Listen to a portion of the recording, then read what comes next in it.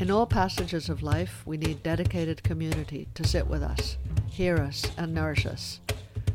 As a traveling birth attendant, Serendipity provides live-in support, creating mother-centered, personalized care. Cultivating women's well-being and sovereignty is at the heart of her work. By offering her life and services to the rising sisterhood, she proudly carries no certifications or authority from the state, allowing her to be wholly and completely loyal to women, which means that she has walked the paths of heartbreak, abuse, and trauma with enormous sorrow and suffering. She has also walked the paths of joy, ecstasy, passion, desire, and victory. Holding the knowledge and wisdom of her foremothers, Serendipity walks with women through all seasons of life, specializing in care for mothers, communities, and the land. I'm welcoming today Serendipity. You say some really interesting things on the first page of your website, and you say that there isn't a single place on earth that has not been traumatized by patriarchy and colonialism, making surviving girlhood to womanhood difficult. So how do we take back our power? We need concrete means to reclaim our birthright as fully sovereign beings, forging our own journey and the future of the earth. Can you just talk to me about that? It's so powerful. Thanks. So I grew up moving from home to home. I grew up in 9 different schools, 12 different families, and in 4 different states. And after graduating out of the system, I just found a study abroad program and moved to Spain. And then from Spain, I dropped out of college and started hitchhiking around the world with very little resources and just making money as I went along.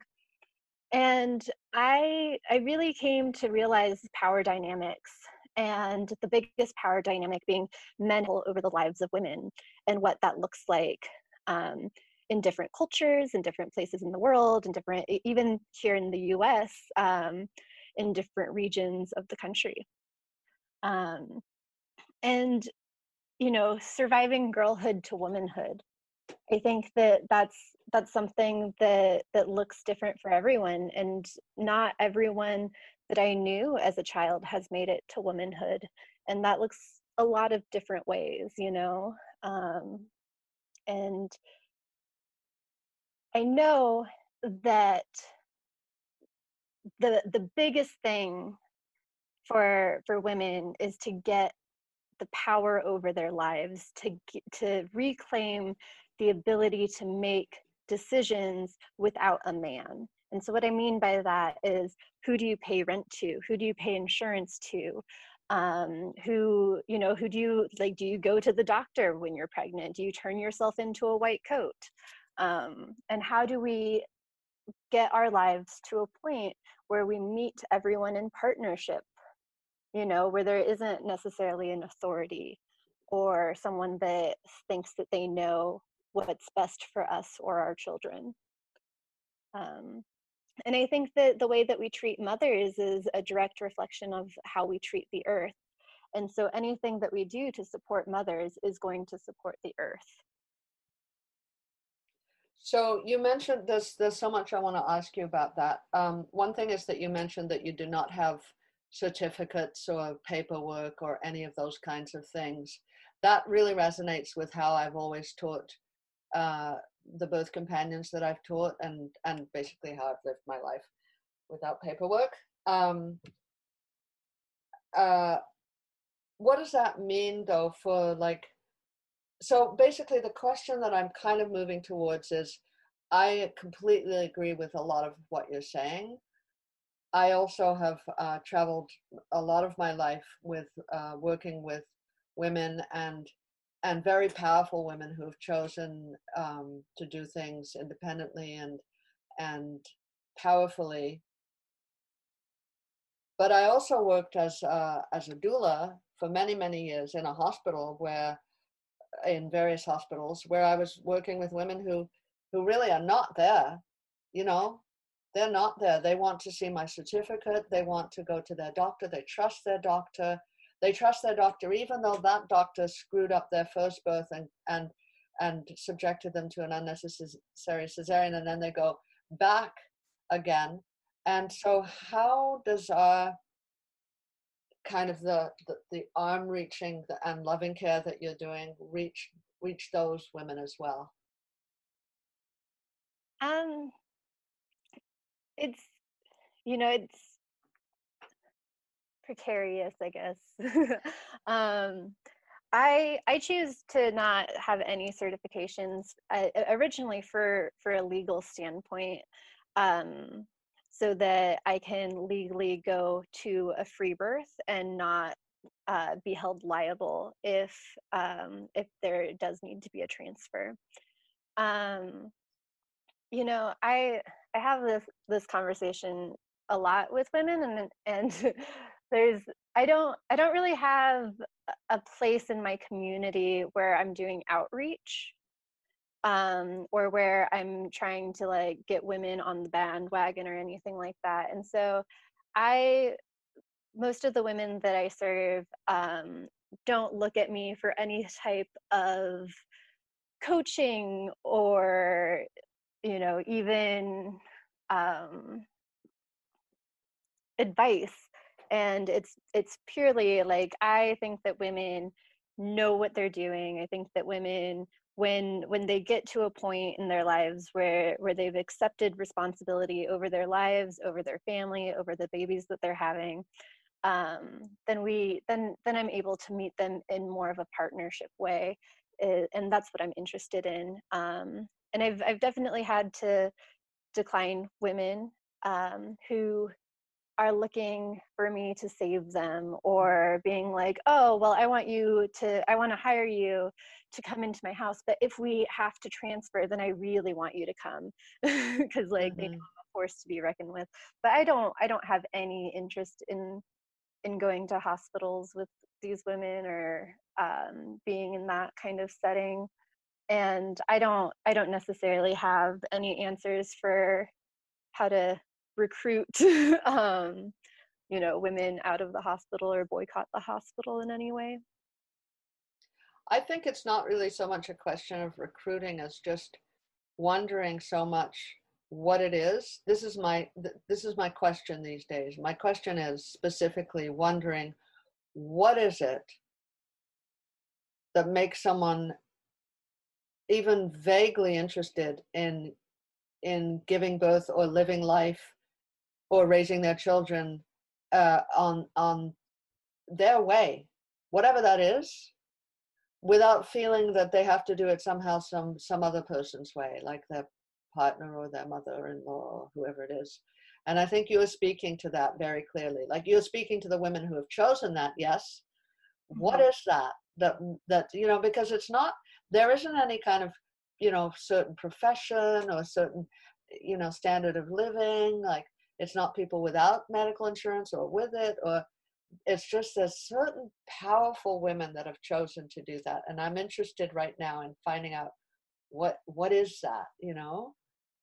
So I think that the more community you and I and people like us make, um, I think it'll spread. I don't think there's any need to recruit people, because that's not going to happen. That's just playing the same game everyone else is playing. Mhm. But I wonder, do you have an insight into what that thing is? Um, I think I do. I call it finding the women, and it's this click that happens when you find the women, when you intentionally gather with women, when you intentionally have women in your life.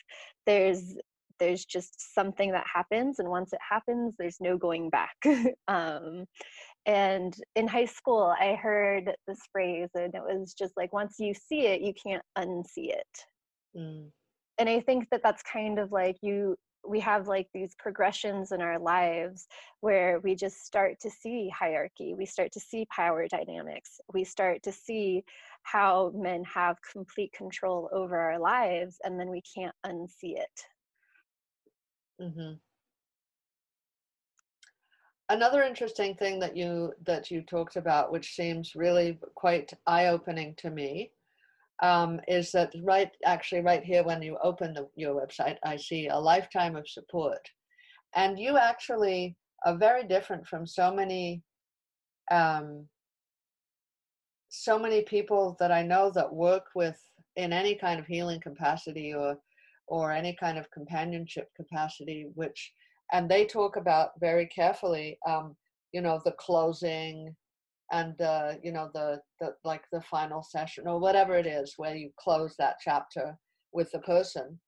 But you talk about lifelong relationships with the women that you're serving.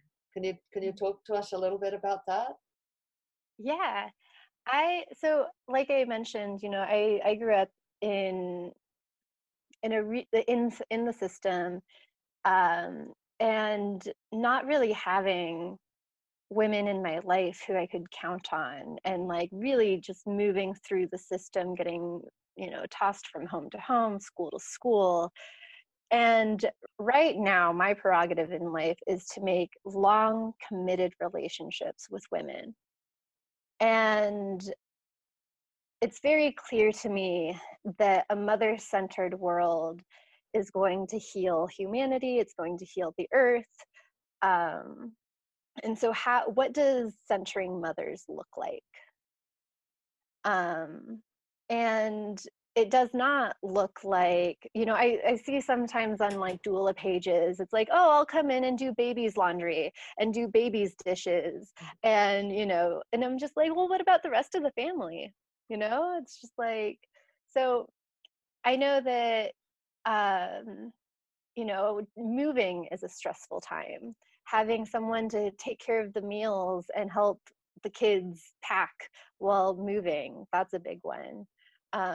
Divorce and separation, that's another really big one where it's like, you could really use a doula when you're getting a divorce. Mm-hmm. Or if your child gets ill, and it's a long-term illness, you don't want to clean or you know do meal planning. And so I've really just come to the fact that 95% of women become mothers, and almost 100% of mothers have to do all of the housework, all of the family management inside the home. And so what does mother support looks like? It looks like supporting her inside the home. There's a kind of a weird thing that happened in the 20 years that I've been working with women in the during the childbearing year, and that was that um, it became from doing exactly that, from being a traditional what they used to call many years ago, like in the 19th century or something, we were gossips. So the gossips were the mothers helpers, like the sisters, the aunties, the who knows what, the busybody in the village who didn't, whose children were all grown, who would go in and, make some soup and take care of the children, clean the house, and do all the things that you do when someone's just had a baby, or someone's moving, or someone's husband has gotten sick, or whatever. And it grew into this kind of para profession where, first of all, you never do it for free because that devalues it. And secondly, you only do within very strict limits, like you wouldn't sweep the floor, you only assist someone through childbirth, and you wouldn't, do the dirty dishes or clean the bathroom after a home birth and things like that. And so in a way, we did have a rather pure vision of what we were doing, and then it became again co-opted by the whole system and the kind of, you too can be a professional success. Do you feel do you ever get into like conversations with so-called professional doulas about what you're doing? Yeah, I do. The majority of feedback that I get from like certified midwives and certified doulas is like, oh, it's so great what you're doing. But then they have a lot of criticism for the mother for not hiring them as well. Right. And so it's like, oh, you're only having, like a household support, or you're only like, like you pay me to come into your house. But, I don't actually know a lot about, complications in birth. I'm not going to be the one who's there being like, oh, like this is what we do now. I absolutely don't panic ever. And I've had women be like, yeah, I'm hiring you to come to my birth because I know you won't call the cops. Mm-hmm. In any situation, I feel like I don't have a place to tell you what your variation of normal is. And if you feel perfectly fine after 3 days of being in labor with a swollen cervix and you still want to hash it out at home, like me too. um, and one of the conversations I do have with the women I work with, especially and their partners, is conversations about death, like, are you okay with dying? Are you okay with your baby dying? What will that look like if it happens?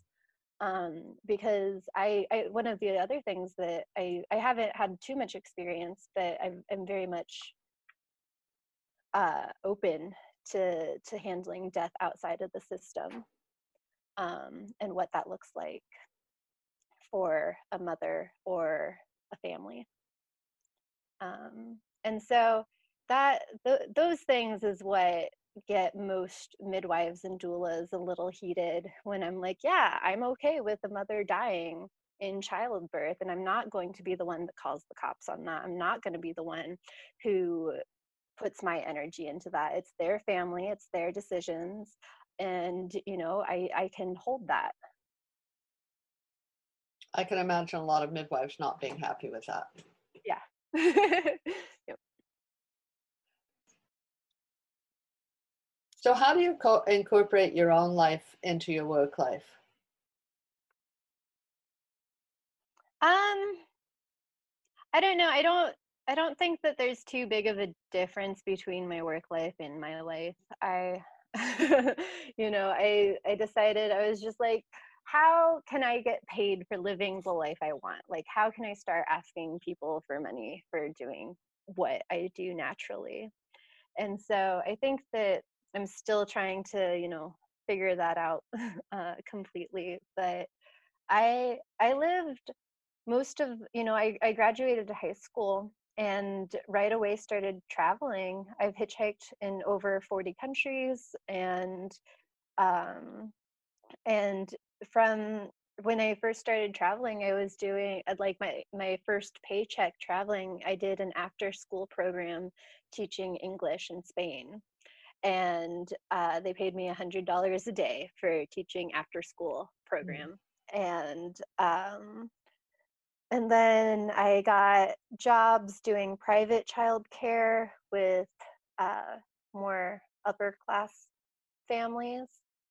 Um, and I did a care for a Muslim family in Kosovo during Ramadan, where the kid and I would like I got paid just to make the kid meals and hang out with him, and because the kids can eat.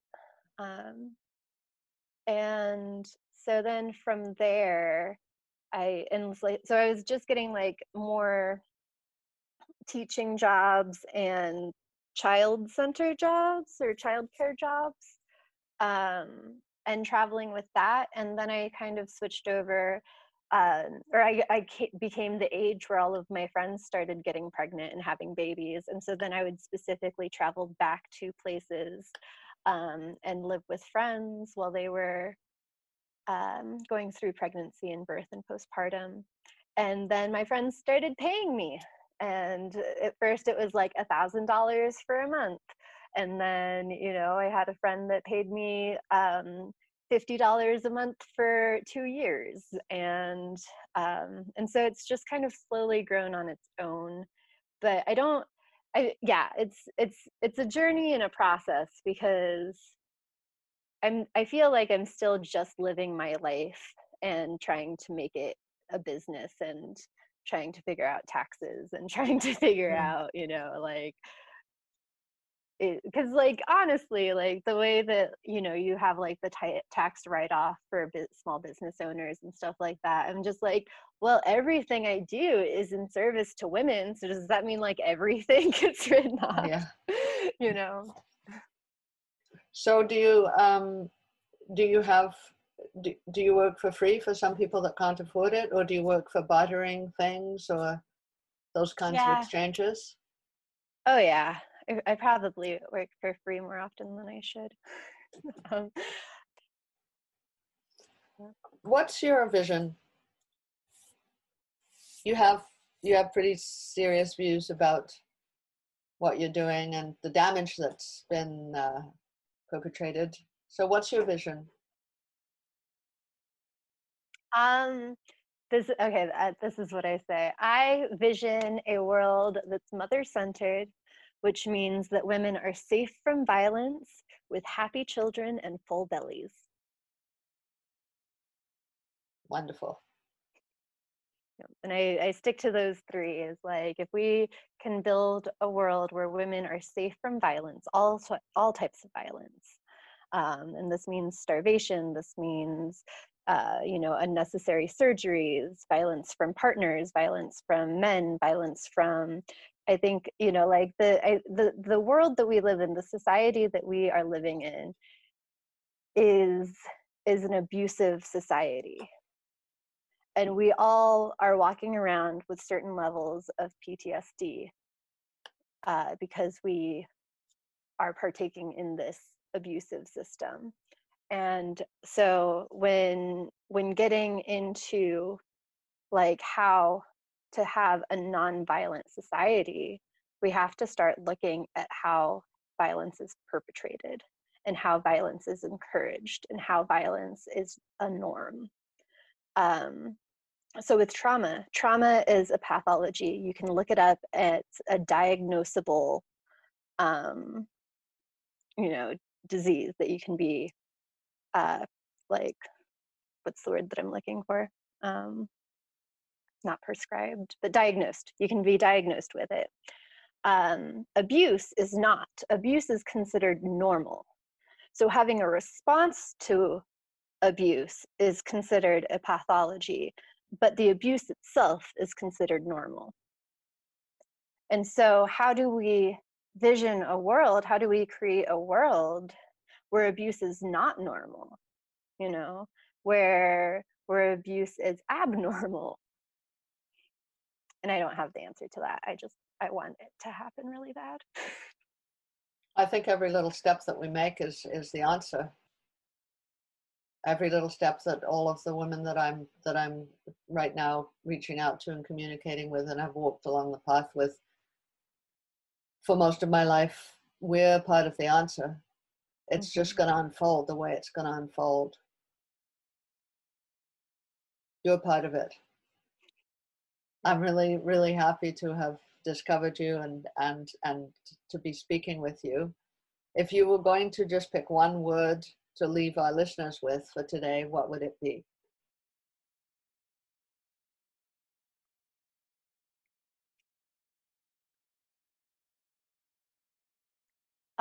Power. Yeah. And I think that empowerment is a lot different than power.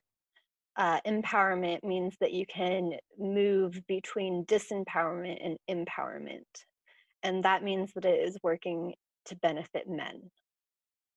And power, true power, is what women hold. We have the power to create life, and men do not have that power.